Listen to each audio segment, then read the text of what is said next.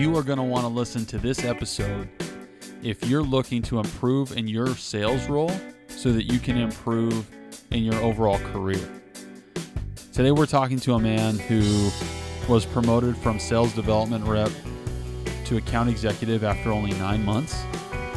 He has worked at great companies like Podium and Lucid Software. He's been awarded Rep of the Month and Rep of the Quarter many times over and is a current President's Club qualifier. So without further ado, let's roll. Welcome to the Sales Leader Show. Today we're here with Stephen Harper. He's a commercial account executive with Lucid Software. And last we spoke, Steve, you said that one of the things that you see a lot of reps do that they should stop doing is nurturing limiting beliefs. So I'm curious, what exactly do you mean by limiting beliefs? It's people have this vibe that salespeople are just kind of cocky and arrogant, but in reality, we're very emotional people. Our quota is, I don't think it should be this way, but our quota, our number is almost, we can't separate that from who we are as a seller. And so I feel like it takes a bit of fine tuning to be able to figure out, hey, I need to let this one go. I need to shrug this one off, kind of like, okay, let me take a breather. So I think that's why it is. We're emotional beings, and we need to learn how to shrug it off and just be consistent. I think that's one of the reasons why it is the way it is. But yeah, it is true, man. I've noticed that we're not superheroes, right? And sometimes when we're in sales, I get a little bit of that imposter syndrome because I'm like, I'm not as bulletproof as I think that guy is, who I see as being really successful in sales. Do you think that kind of contributes, maybe like comparing to other people or comparing ourselves against where we think we should be? yeah, so there's a lot of comparisons that can happen, right? Like you can compare yourself to the top performers, you can compare yourself to your expectations, you can compare yourself to it's so funny because I feel like when we're comparing, and comparison is not what we need to be doing. We need to be focused on uh be focused on learnings, right? But the comparison comes in. It's really hard, especially when you're a competitive person. And I feel like a lot of salespeople are extremely competitive. So the comparisons are naturally just going to show up, and you're comparing yourself to anything and everything around you.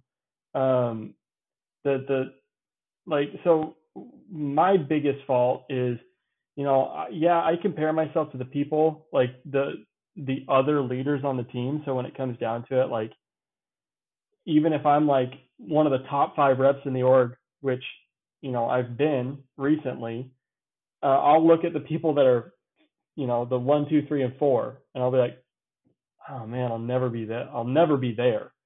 But then I'll also compare myself, and I do this often, is set unreal expectations, or maybe like my future expectations. I expect everything to come right now, and I'll compare myself against expectations that these are expectations that are, maybe they're not realistic today. Maybe they're realistic 6 months from now, a year from now, but I'll start comparing, and I think that comparison game is really what can kill a sales rep. Um, yeah, I mean, yeah, you've got to be able to measure.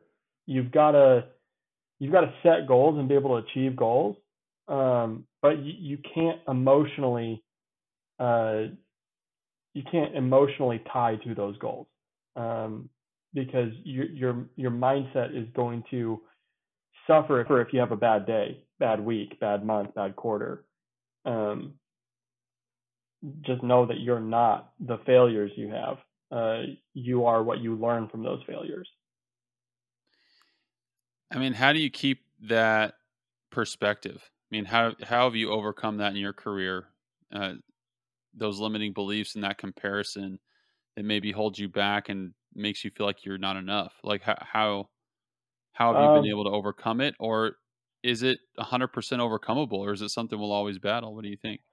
I mean, I think it's overcomeable. I don't know if that's a word, but I'm going to use that right along with you. Yeah, I think you can overcome it for sure.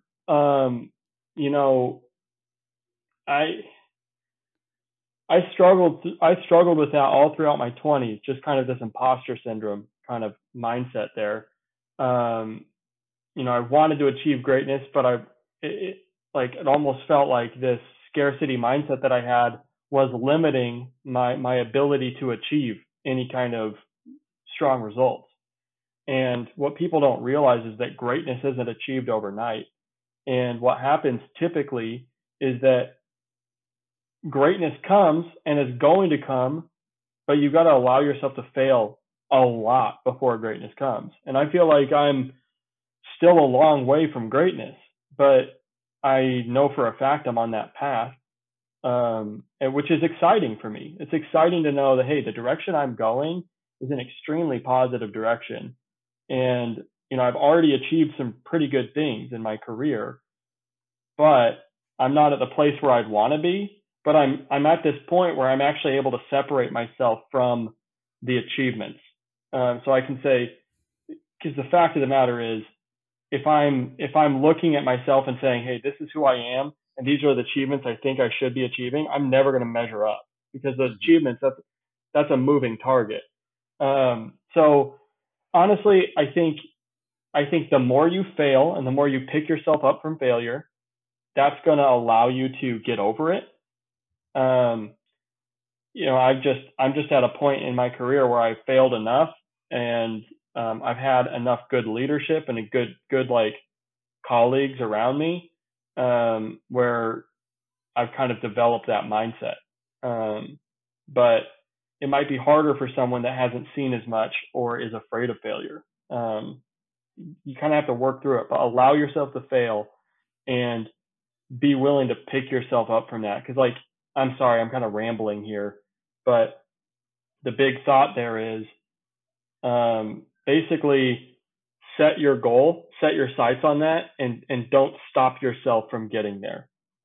Just keep going, one step at a time, kind of a thing. That makes a lot of sense. Yeah, that did. Absolutely, yeah. We're gonna dig, I think, a little bit more into that in a second, but I'm gonna switch gears a little bit here. So when we were speaking before about you coming on the show, you said that you think reps should focus more of their effort on what they can control, meaning like their activity. So I'm curious, can you give me an example of what have you noticed reps doing instead of that? Like what are they doing if they're not focusing on their controllables, their activity? Yeah. Oftentimes, for better or worse, reps will look at how much they've closed, and they'll say that proves that they're a good or a bad seller. Um, they're good or bad at their job based on the revenue they brought in.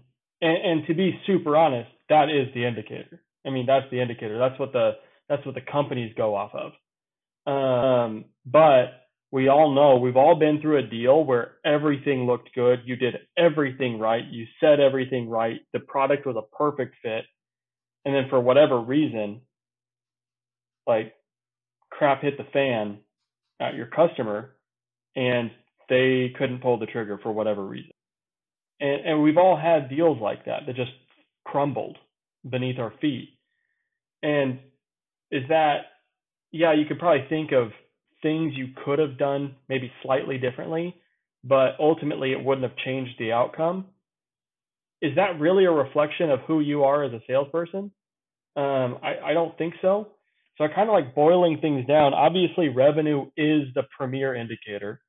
Um, but if you can't boil it down to a process that can help you duplicate repeatable results, there's no sense in measuring yourself. It's just basically you're just wishing and hoping.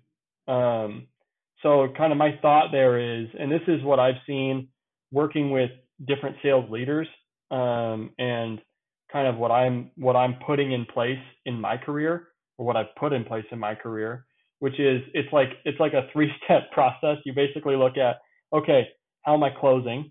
Like, am I bringing in revenue? That's the most important indicator. Now, I can't always control it, but it is the most important indicator because my paycheck's on the line and the company's paycheck is on the line.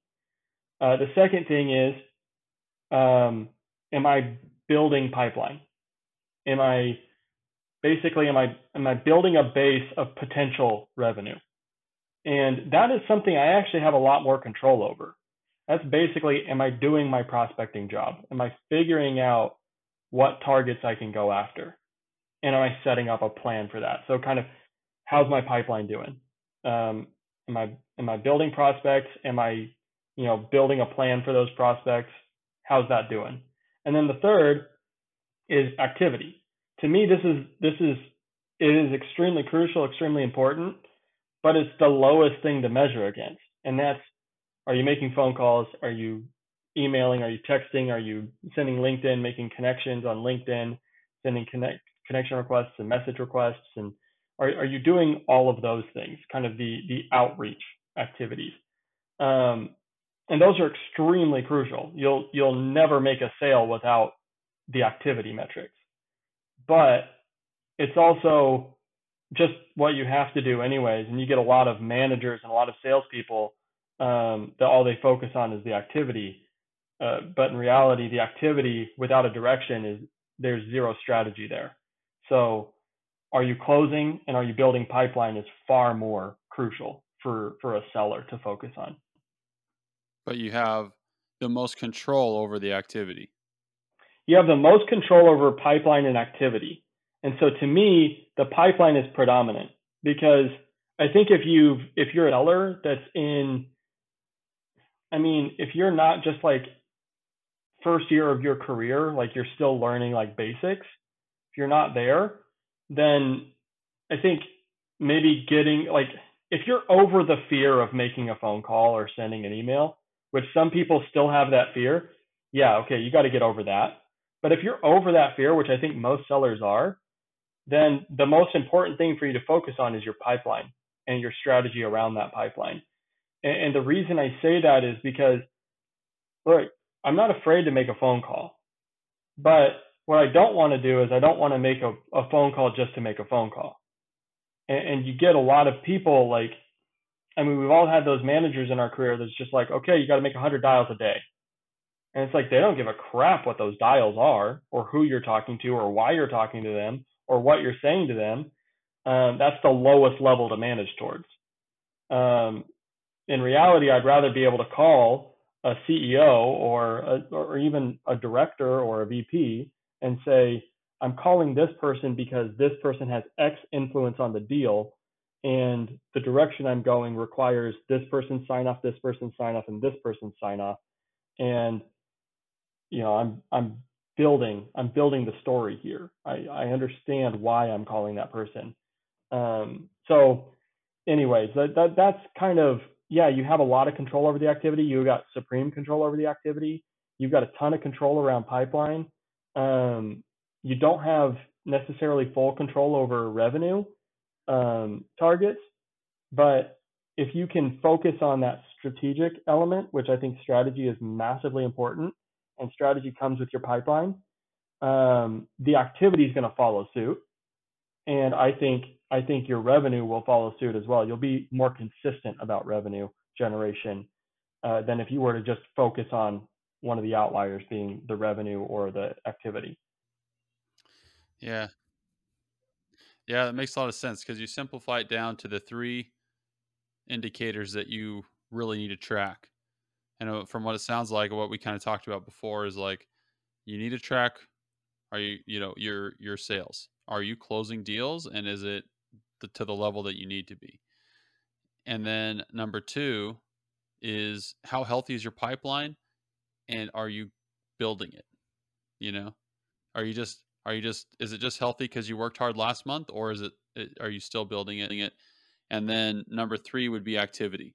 And if your revenue is good, but your pipeline's not healthy, that means you're going to have a bad month, So that means Yeah. now we have to really take a close microscopic look at that activity and see what are you doing, and does it need to be more strategic? Does it need to be more volume? What needs to happen to get that pipeline healthy?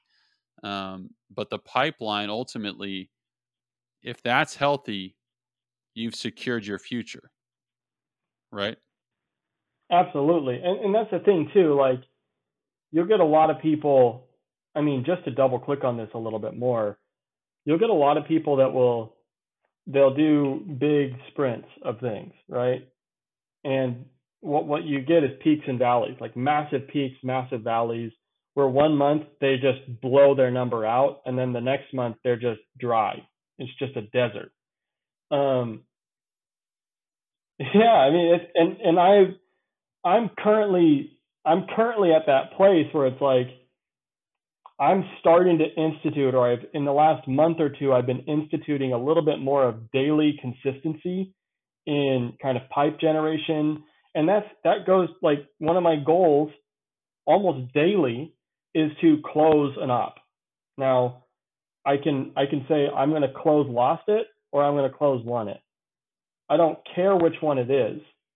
I can control if I'm closing an op every single day, whether I'm winning it or losing it. So that means that I'm going to keep a clean pipeline. And if there's just no traction, no movement, I'm going to get rid of it. But in order to get rid of an op, I have to replace it with another op. Dude, And that is so, such a good. Sorry to interrupt, man. yeah, I actually like that a lot because I'm mostly like I a lot of times I'm focused on adding ops to my pipeline, right? You yeah, have to do that, obviously, but closing an op every day, and I love that you don't care which way it goes, if it's a closed loss or a closed one, because like the point is that you don't want a bunch of ops just in there clogging up your pipeline that you've let slip yeah, through the cracks or that just aren't ever going to go anywhere. And so you want to make sure they're not doing those two things. You're not letting them slip through the cracks and let a good deal go bad, and you're also not just letting bad deals clog up your pipeline, so you have no clue what the heck's actually going on. mm, Um, man, I like that. That's a really good tip. That's yeah. awesome. It's so important. I mean, we've all been there too, right? You've got a plethora of deals and you've got too much to follow up on. So you end up just following up on a handful of deals. And then you get, either some of those are just not real deals and you're not going to work them, or some of those deals just die and fizzle out, even though there was interest behind them. And so you really have to manage that, like figure out what's the workload I can do on a daily basis and build a pipeline around that. Anyways, there's a lot of strategies around pipeline that I think are extremely crucial, and we could probably talk at length on that. But I think that mentality of just, hey, manage to the things you can control, and you can control when you close an op. I think that's extremely crucial. The mindset of, hey, I'm going for no all the time, and I'm trying to get a no from this person. And if they give me a yes, great, let's advance it. But if they give me a no, great, I'm going to close it out because that's a win for me. I don't want to waste my time on someone that's going to ultimately give me a no, anyways. Right. So, anyways, sorry to triple click on that one. Triple Been, click. yeah, No, there we dude, that go. that was good, man. This question I'm actually excited about because it's part of your story that I think is really relatable. So we were talking about when you got promoted from BDR, or I don't know if everyone uses those terms, but basically from an appointment setter to a closer, an account executive. You said that you struggled in the beginning, that you weren't willing to embrace the suck, as you put it, which is awesome. And I'm curious, like, what do you mean by that? um, so specifically, what I mean by that, and I'll actually go a little bit into my story here, um, because to truly understand that, like, I avoided being in sales for a long time. Um, I've always been intrigued by sales. I think sales is one of the most fascinating careers to be in. But when you come down to it, it's it's scary if you're not ready to go all in. It's scary because your income is tied to your number, and more importantly, it's not even the income. It's more importantly is my pride is tied to how well I do. Yeah. And I mean, I had that mindset, which is a fully scarcity mindset at the time, which is why I didn't jump into sales. My mindset was, oh, what if I fail? What if I can't close anything? I'm just going to look like an idiot. No one's going to believe in me. I'm not going to believe in me. But in reality, I just didn't believe in myself. But anyways, don't want to dive too much into that, but I fully had that. So I was super interested in sales, knew it's something I wanted to do. I wished I was really good at, but I didn't believe in myself. And so I kind of like touched on all these areas. I went into marketing. I kind of did product management, which is, I honestly I could go into how I got into that, but it was an interesting role. It just wasn't what I wanted. But it was tangential to marketing, which is why I jumped into it. And then ended up starting a small business that didn't do super well, but did okay.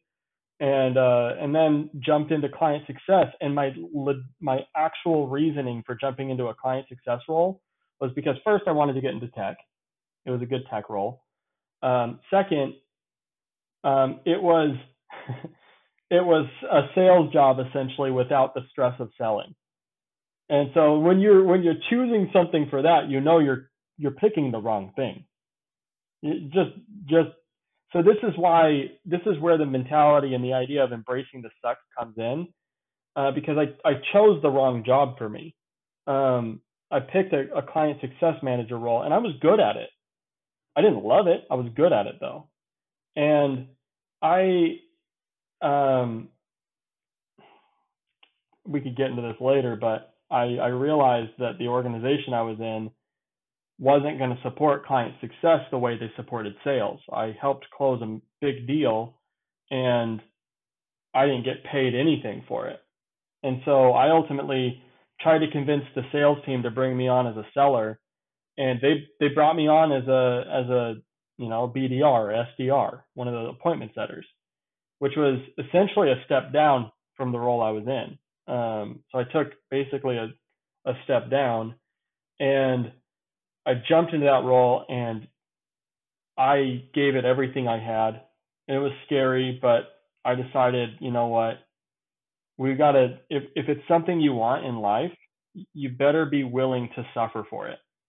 And so I went all in, and I did extremely well in this role as a SDR, sales development rep. And I was, you could measure it different ways, but for all intents and purposes, I mean, you could say I was top two, top three, but I mean, the numbers I look at, which is revenue generation, I was number one. There's a lot of different ways you can cut a pie, but the way I cut it, I was number one in the organization as an SDR. I only did that for 9 months, and they promoted me to an account executive, so a closing position, and I was excited about that. And this is what I didn't realize. I was good as a client success rep. I moved into a SDR spot. I was good at that. I was number one in the organization. I came to an AE spot, and I was like, of course I'm going to crush it. I'm the best.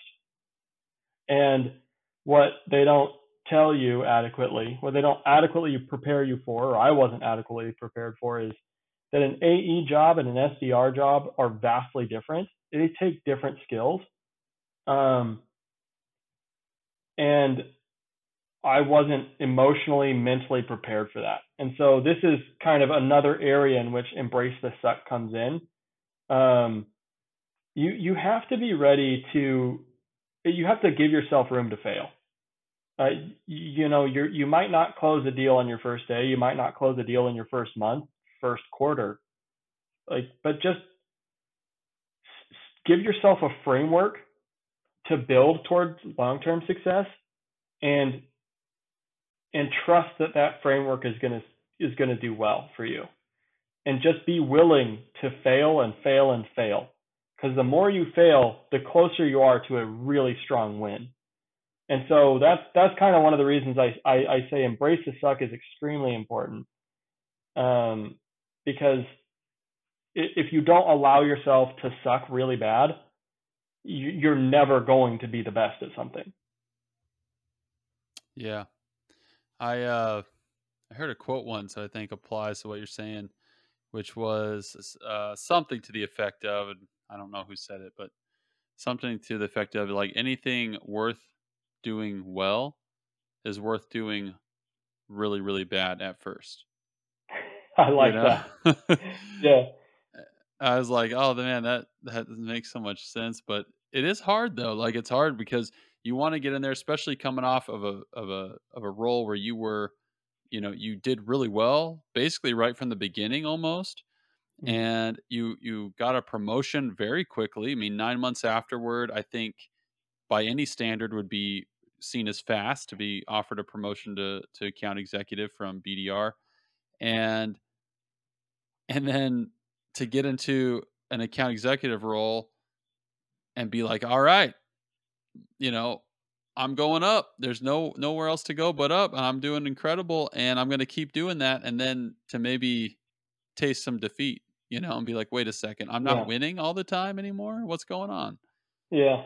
That's I crazy. mean, yeah, it can get at you. I mean, for a bit there, I took it. I probably internalized it a little too much, and I thought to myself, hey, maybe sales wasn't the right role for me. Mm. And um, ultimately, I decided to keep going with it and give myself more time, and Did you glad have I a did. manager that like helped you, or what got you through that?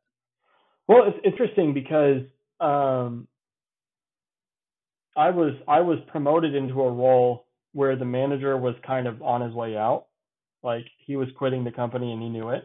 And he promoted me into the role and he was quitting the company. So he didn't care. Like he wasn't trying super hard.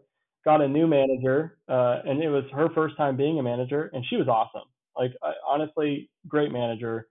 Um, but like she was still figuring it all out. So as a new rep that was struggling, and here's the thing: when I say I was struggling, I was still like I wasn't even the middle of the team. I was still on the upper half of the team, but I just wasn't doing. I wasn't performing the way I expected to perform. Um, so I wasn't the bottom of the team at all, which is funny. Like we set our own like this is what we expect, and I expected to be number one. And if I wasn't number one, I was failing. So I was failing hard every month. That's what it looked like to me. But great manager there, but she was new. And then I actually moved companies. So I went to a new company and was learning that job. About 6 months into that job, I still felt like, okay, maybe like I was doing okay, but I felt like, okay, maybe sales was wrong for me. I'd been in a closing role for a bit now, and maybe sales was wrong for me.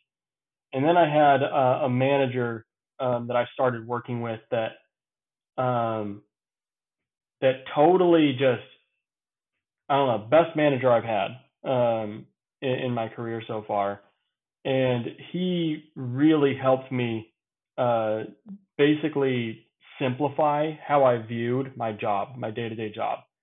Helped me learn how to do my job more effectively, and it was just basically more mindset stuff.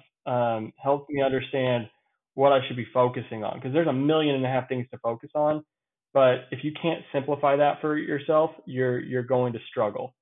Um, so he helped me simplify it a little bit more, and so helped me get a little bit more organized in my mindset and my processes. And at that point, I started really doing well. Like I started succeeding really well, time and time again, consistently top of the team. Um, and and so that is what changed my mindset altogether. Is just okay. It's it's about you gotta yeah, it sucks, and you gotta learn these skill sets, but just establish that framework and trust the process. Hmm. And yeah, you're going to suck for a while, but allow yourself to suck, allow yourself to fail, be very open about your failures, talk to your team, talk to your leaders, say, hey, this is what happened. This is why that deal didn't go the way I wanted it to. This is what I need to do different next time, and then get their opinion, their feedback. Just trust the process. Mm-hmm. Just wrapping up here, I'm curious, do you think that sales reps in general do a good job of planning out their career so that they're actually on some type of trajectory that they want to do? I think it depends on the sales rep. I think that I'd say a majority of sales reps don't. So how Because would you, I think everything you talked about really, is important for progressing through a sales career, right? mhm. But if you could like give any advice, because honestly, um,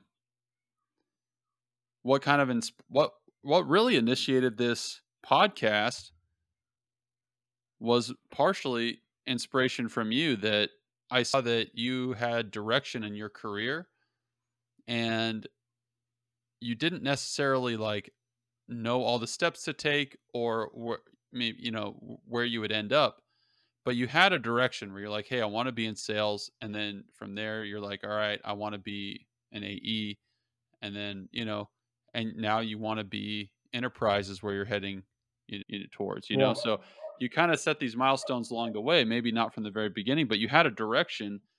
And guess what, when you have a direction and you know what you're looking for, when you find it, you'll take it, right? Yeah. Instead of not knowing, right? So I'm curious, like, if you could wrap it up and kind of give some advice, since you've been through this process and you've done, I would say, extremely well as far as advancing through your sales career once you decided to do it, because you've only been doing sales for what? Well, I've only committed to sales, like B2B Yeah, software sales, I'm not probably the last counting 4 the years. phone farm stuff. Yeah, because and I'm also not even counting I'm not even counting the small business that I started, which was essentially a sales role. Yeah. Um, I mean, it counts in the sense that it helps your skills and everything. But like when you actually sure. commit to sales, like since you did that, because you weren't in sales when you decided to commit to sales. I've fully committed to, so it's been about 4 years Yeah. probably since I've committed to sales. Okay. Um, And now yeah, you're a commercial account executive at an yeah, incredible company, Lucid Software. I mean, yeah. that's a great trajectory. So I don't know. I would love to hear kind of if you could summarize some tips. Like, you can't say everything, but like if you could summarize your tips and some ideas on maybe if someone doesn't want to just float through their career forever, they want to actually go somewhere and do something. What would you suggest? I think everything comes down to frameworks. So and I'm ADD, so I have a hard time focusing on things if it's not simplified. And so the simpler I can make it, the easier it's going to be for me to focus on it. And so the reason I say that, so I think it's really important for you to know what you want, kind of who you are as a person. Um, some people want to get into management, and some people want to be an individual contributor the rest of their career. Know which one you are. Don't chase management just because it's a sexy title. If you feel like selling is what you want to do, chase selling. If you feel like management's what you want to do, figure that out. But at what level do you want to manage? Because you have to understand as well, you typically, if you're managing, you can typically manage down. You can't manage up. If you want to be an enterprise manager, you better at least have been an enterprise seller. You're never going to be an enterprise manager if all you sold was SMB or commercial. You're just not going to have that opportunity. So you got to know at what level you want to be. And so, but in reality, so you got to know yourself first. And then the second thing you got to do is just set your direction and commit, which is which is hard sometimes because a lot of people like second guessing themselves. But we don't have room for that. So set that direction and commit hard to it. Don't allow yourself room to second guess that course that you're setting. So I mean that's the direction I'd say. I think there's a lot of people that are jumping from thing to thing. Um, Figure yourself out and know kind of, hey, what are you trying to get out of life, and commit super hard to a plan to get that.